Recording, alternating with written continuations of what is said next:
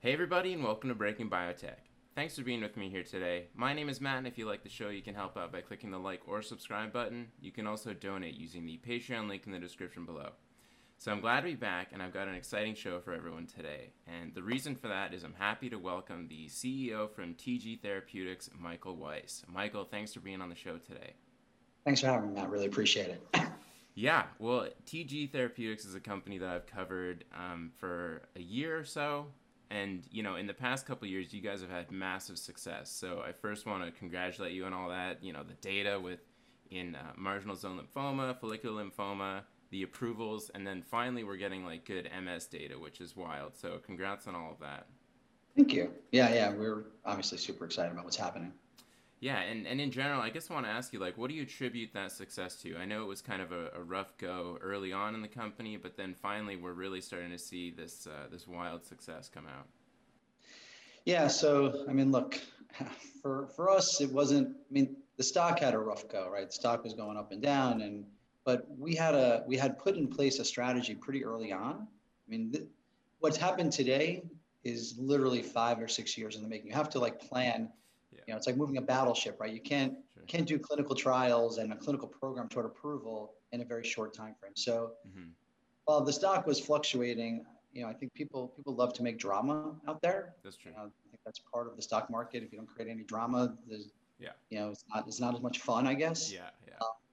But we had a plan in place, and we've been executing on the plan for literally it's a 5 or 6 years to get to this point now. Hmm. And so, not surprising to us Yeah. because we knew what we planned. We had an expectation, and look, we're using drugs with known classes, Hmm. have our own ideas on how we wanted them developed, and we think they're better molecules to begin with, but they're in classes that are well known and established. So Hmm. I think that was why we were always so confident with the plan, and it's all worked out great. And I think we've shown through clinical development a really nice differentiation of these molecules over prior members of the classes. Yeah, I think you've definitely delivered on that when it comes to safety and efficacy. And I guess to first touch on Euconic, so we're in marginal zone lymphoma, follicular lymphoma right now. And like you said, there's other PI3K inhibitors that are on the market, but the differentiator for Euconic is that it's PI3K delta and CK1 epsilon. Is that right? Yeah, so it's a really different targeted agent, very specifically for PI3K delta, whereas so the other class members are specific to PI3K kinases, and I'll put an S on there, Right. and that covers not just delta, which is the one that's important for the diseases which we're targeting, but they also hit gamma. Some of them hit alpha, and that's where you get the toxicity from the co-inhibition of some of these enzymes. The nice part about our drug is highly specific for delta, but then un, we're the only ones who hit CK1 epsilon. Okay. And that also adds to both the activity profile and adds to the safety profile. So a very Hmm. different molecule than what's come before it. Yeah, and I think that's what bears out in the safety data and why the excitement around it is so high. So, I mean, when you're thinking about sort of the value proposition to patients and doctors for Euconic versus other already approved molecules, is that one of the main value propositions you see as being most impactful? The safety? Is there anything else that you think is going to push patients to want to jump on something like Euconic? Yeah, so the safety profile is critical. Anytime you're dealing with chronic diseases, and that's everything we're doing pretty much to date, when we do have some efforts in some more aggressive lymphomas, but marginal zone, follicular, CLL, and even MS. Hmm. These are chronic, debilitating diseases that take a long time to take you down, unfortunately, but they do take you down. And the key is to provide a great quality of life, if possible, for as long as possible. And that's what the goal is. So toxicity of these agents is as important as the activity profile. Mm-hmm. Um, because we have pretty good drugs now, particularly in follicular, and marginal zone is getting there now, and CLL is getting there too. But it's all about tolerability when it comes to chronic diseases. And so, yeah, that's a big differentiator. The other thing is convenience. The other Mm-hmm. thing we figured out early on was convenience is also important to patients who have a long-term disease, right? If you have something that you're afraid may kill you tomorrow, Mm-hmm. you'll pretty much go through anything to to save yourself and get a better outcome, right? Yeah. But if you have something that you're not expected to have a bad event from, a really bad event, you're gonna have bad events along the way. The really bad event is 20 years away. You don't want to put up with as much inconvenience along the way either. So it's tolerability and convenience, which become very critical. Obviously, the cost of admission is you got to have something that works. Yeah. And then to make it more attractive, it's got to be as least toxic as possible and convenient. So that's something, like I said. So with Umbralisib or Uconic now, that's a once a day product, whereas the other PI3Ks that came to the market were twice a day. So again, every little bit helps. And then with our infusion, ublituximab in CLL, we deliver that in 90 minutes, whereas obinutuzumab and Rituxan are 3 to 4 hours. So there's going to be a nice convenience there too that we don't really talk about much, but is going to be somewhat helpful. And then the bigger one is on the MS side, where we have that 1 hour infusion, which is a pretty big deal. So people are really excited about that. So again, to your point, safety, tolerability, and convenience are key. Yeah, and I think it's easy for us, like looking as investors or whatever, at just the base things like tolerability and efficacy, but things like actual how the patient's going to experience it is a big deal to them, and whether or not they do want to jump onto something new, which you need a certain amount of activation energy to jump onto a new molecule, say. Yep. So you mentioned CLL, and I know you've had amazing data in CLL too, with having to stop the trial, or not having to stop, but the trial was stopped early because of massive success. And where are we with that? Have you had discussions with the FDA on sort of a pre-BLA submission? Yeah, so we had a pre-BLA meeting, and the application is now complete and in. Okay. So we're actually in the process of waiting to hear if they've accepted the application. So that's you file it. Yeah. 60 days later, they let you know if it's been accepted, and then when they accept it, they tell you, is it a 6-month review or a 10-month review? So that's what we're waiting to hear next. I think we're somewhere between 30 and 45 days from hearing. So it just went in about 3 or 4 weeks ago. So we're filing's in, but yeah, we had the pre-BLA meeting. It's in, and it's in progress. So, yeah. Okay. But I mean, that's good. When you have a pre-BLA meeting and it goes well, seemingly everything's to go well. But one thing I wanted to touch on with the FDA, there's been a change up in personnel.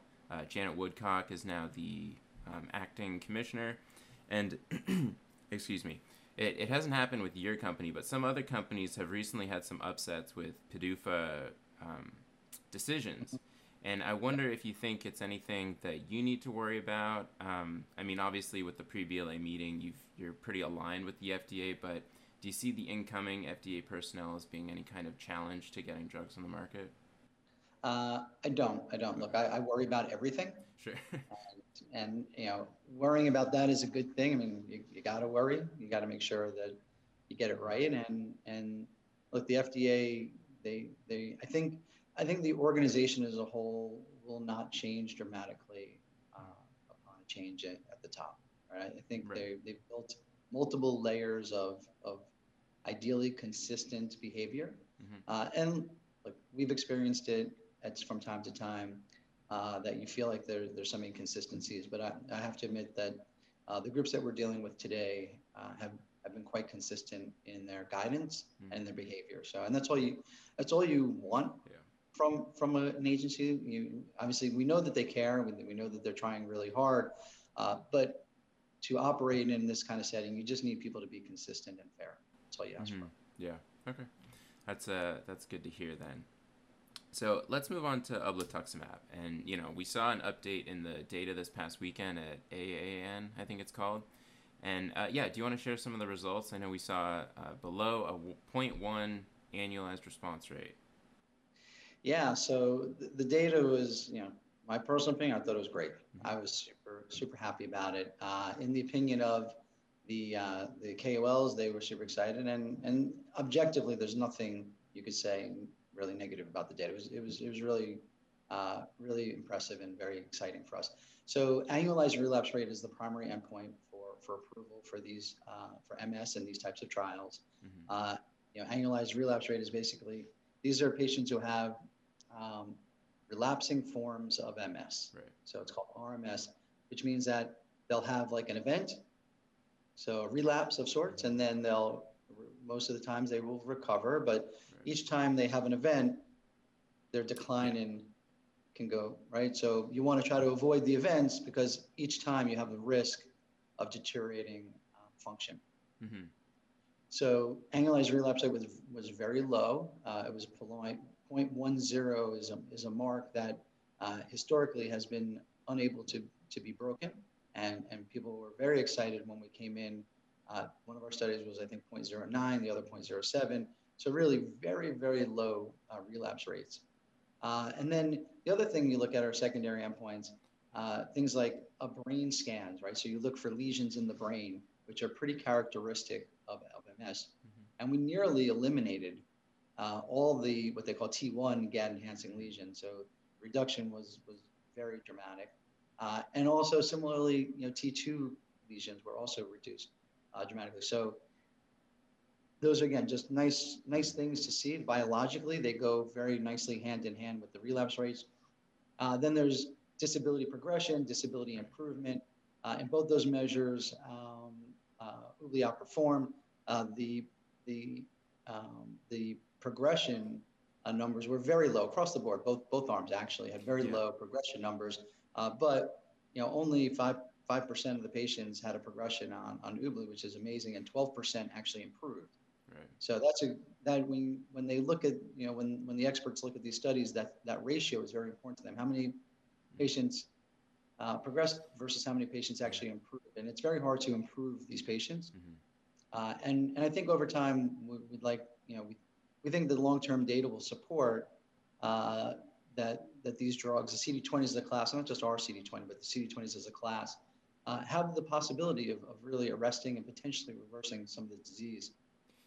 Yeah. And then the last measure, which is really interesting, it's like a composite. Mm-hmm. So you take all the prior endpoints, so relapses, lesions, progression, and you put it into, they do use it as a formula and say, how many patients at the end of the study had literally no evidence of disease? And in our case, it was mid 40s percent of patients had no evidence of disease. And the control arm, which is an active arm, it was only in the 10 or 12% range. Right. So really very dramatic in the ability to enhance patients who can go 2 years in a study and have no evidence of their disease. Mm-hmm. Yeah. So that's, to me, those are the exciting data points. All right, everybody, I wanted to take a second to thank our sponsor, which is Gallant. Gallant is the stem cell banking company for pets. They have a patented technology to isolate and store your pet's stem cells that are harvested during your pet's normal spay or neuter procedure. So rather than just throwing out this rich source of potential stem cells, you work with Gallant and your veterinarian to take that tissue, isolate the stem cells, and preserve them for the future in case your pet needs them for some kind of condition that they end up with. Stem cells have been evaluated in hundreds of studies and have been shown to improve the quality of life of pets with everything from allergic skin conditions to orthopedic injuries and more. Plans start as low as $45 a month, and you can save $100 off the initial payments by using my coupon code BIO. That is the coupon code BIO. The company name is Gallant. You can check them out at gallant.com. They're the stem cell banking company for pets. Take advantage of this technology to isolate your pet's stem cells. Gallant.com. Let's get back into the show.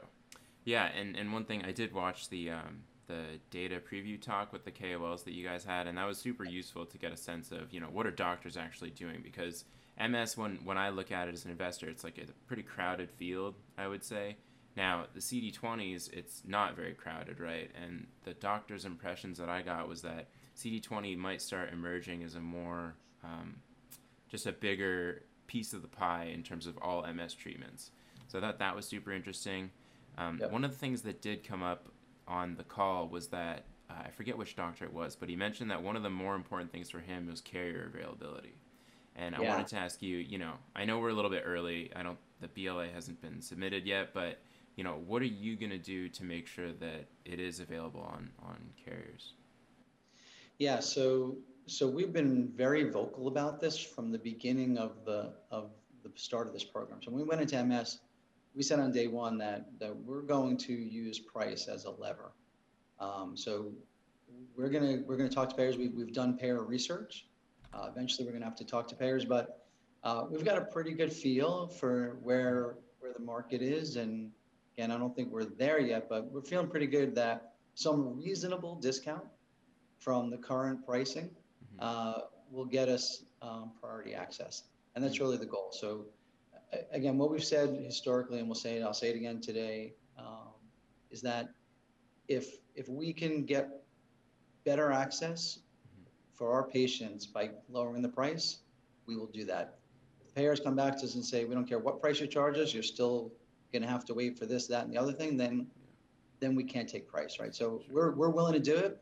If the Mm-hmm. payers are willing to work with us on it, um, we are we're not just willing to do it, we're Mm-hmm. excited to be able to do it.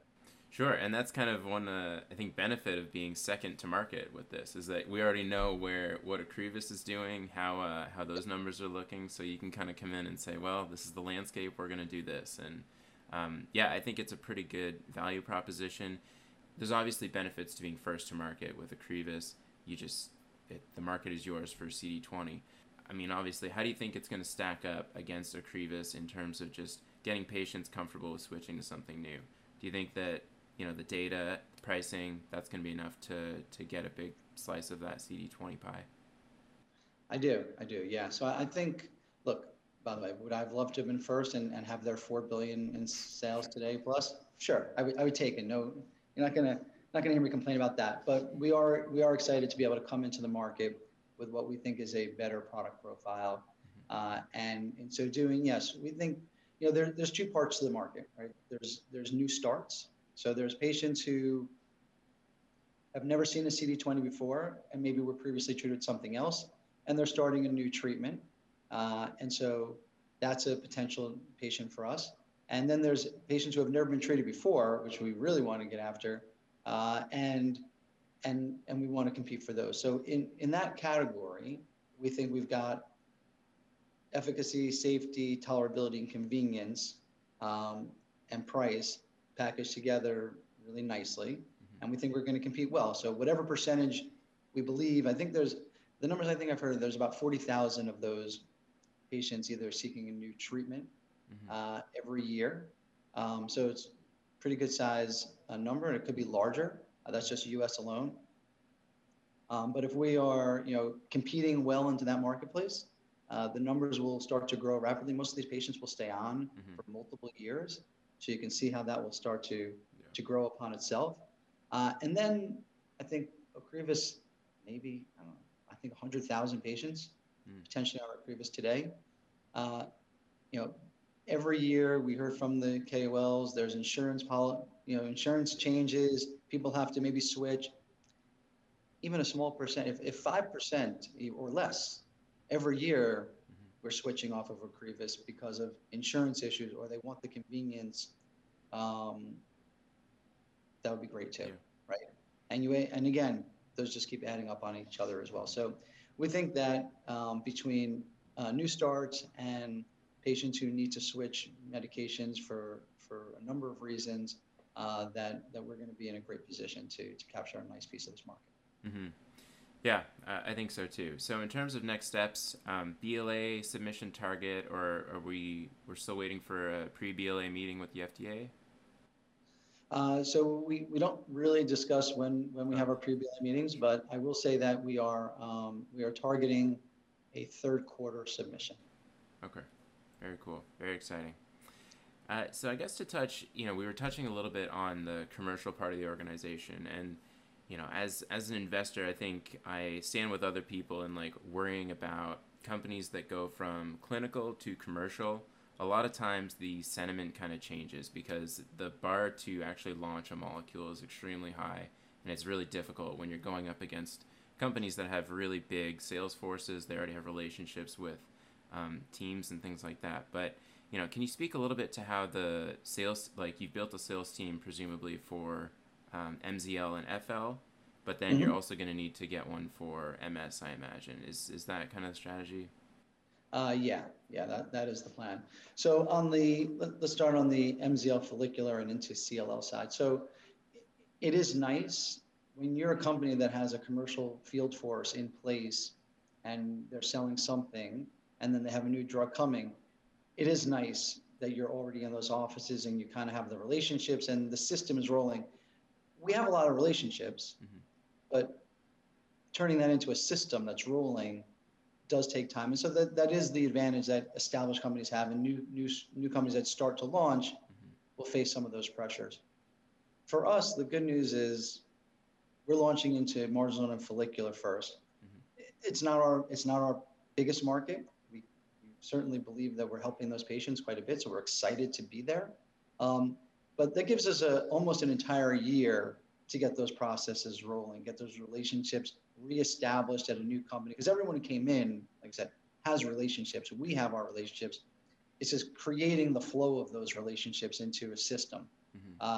But the good news is we have almost a full year to do that.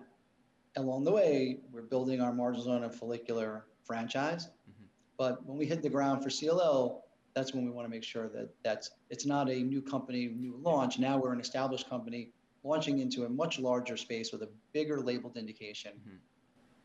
And that's the long game here. I mean, and that's not even a long game. That's a year away.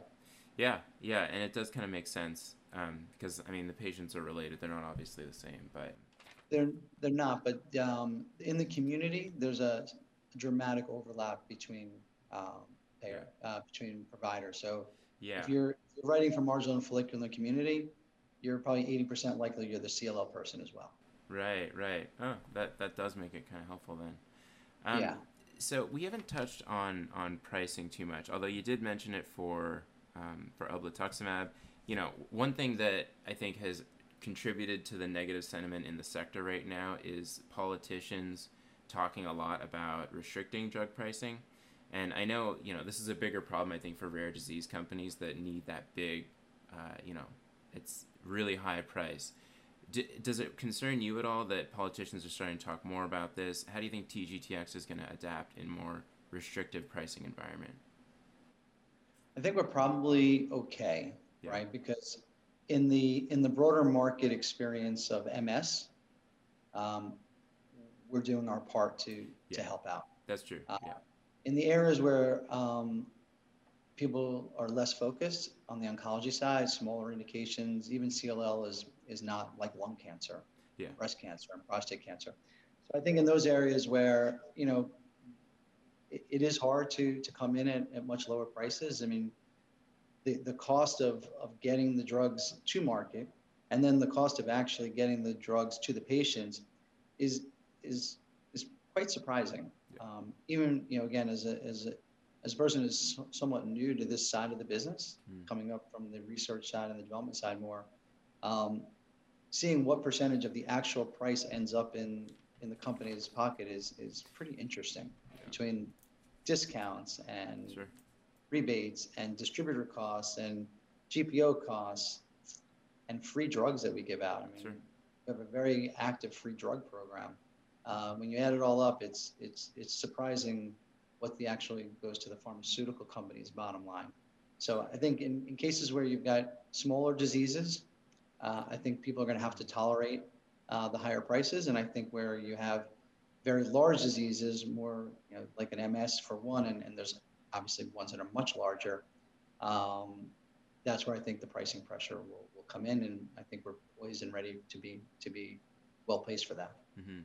Yeah, I think so too, and especially for MS, that I think it's a no-brainer how easy it's going to be for you guys to get in there with a more attractive price, we'll say.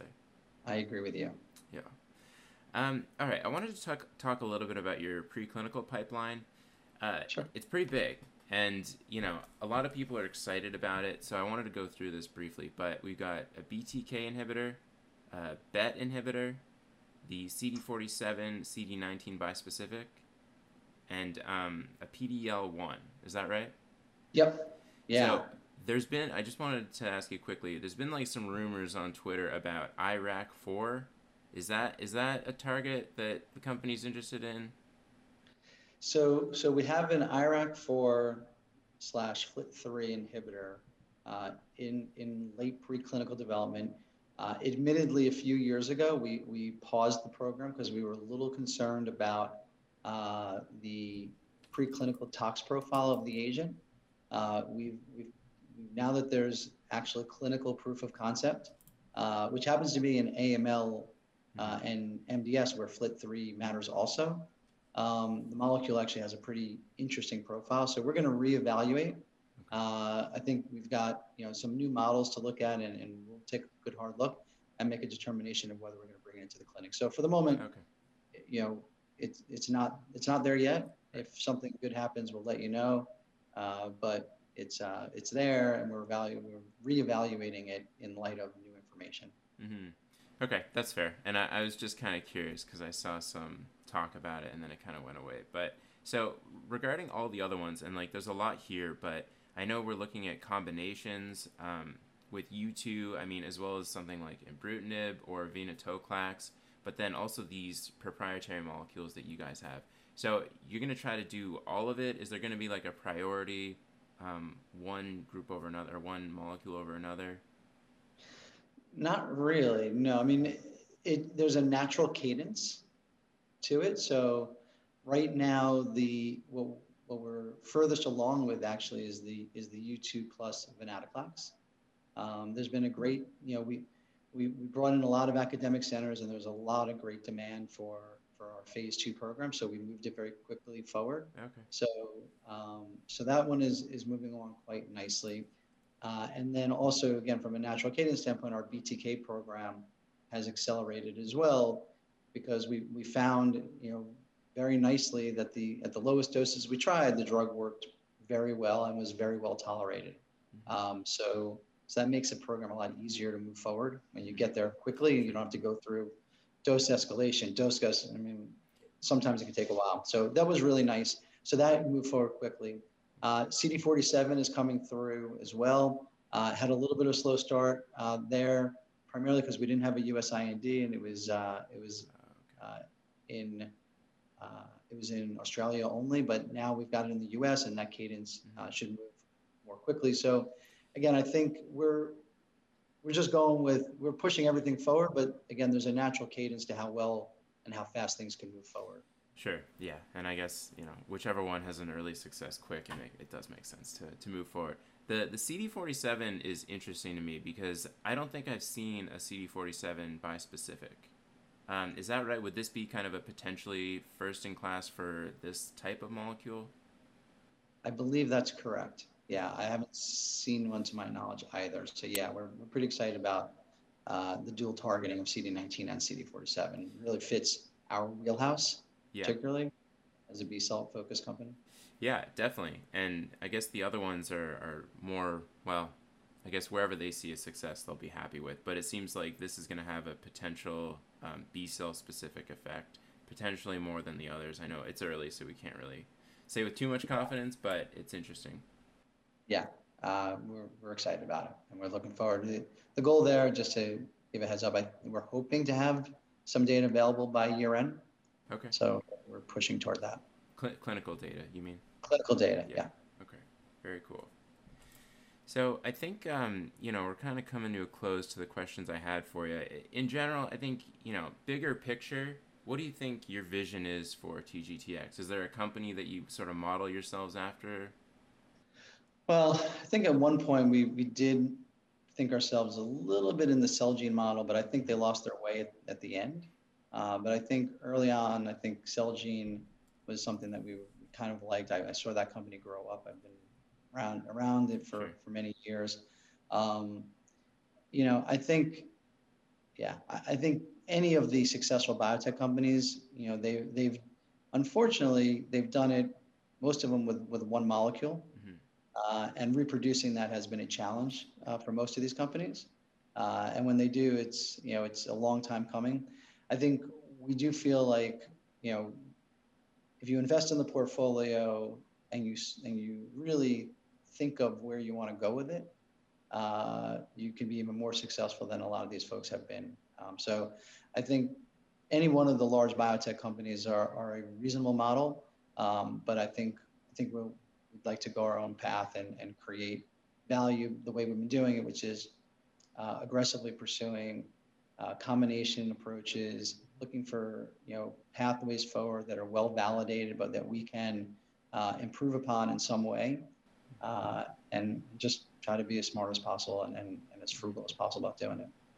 Yeah, well, and it seems like all the investment has really paid off to date. Obviously, there's a lot of potential in the future, but you guys, I think, are well set for success. So I think myself and a lot of other people in the investment side anyway are really excited for what the future's going to be for TGTX. But, one other question I had, is the company at all open to an acquisition? Yeah, for sure. I mean, we have a very high hurdle. It's not so the what I would say is we're going to build a company that's built to last, and if we're left alone long enough, we will certainly be one of the largest biotech companies.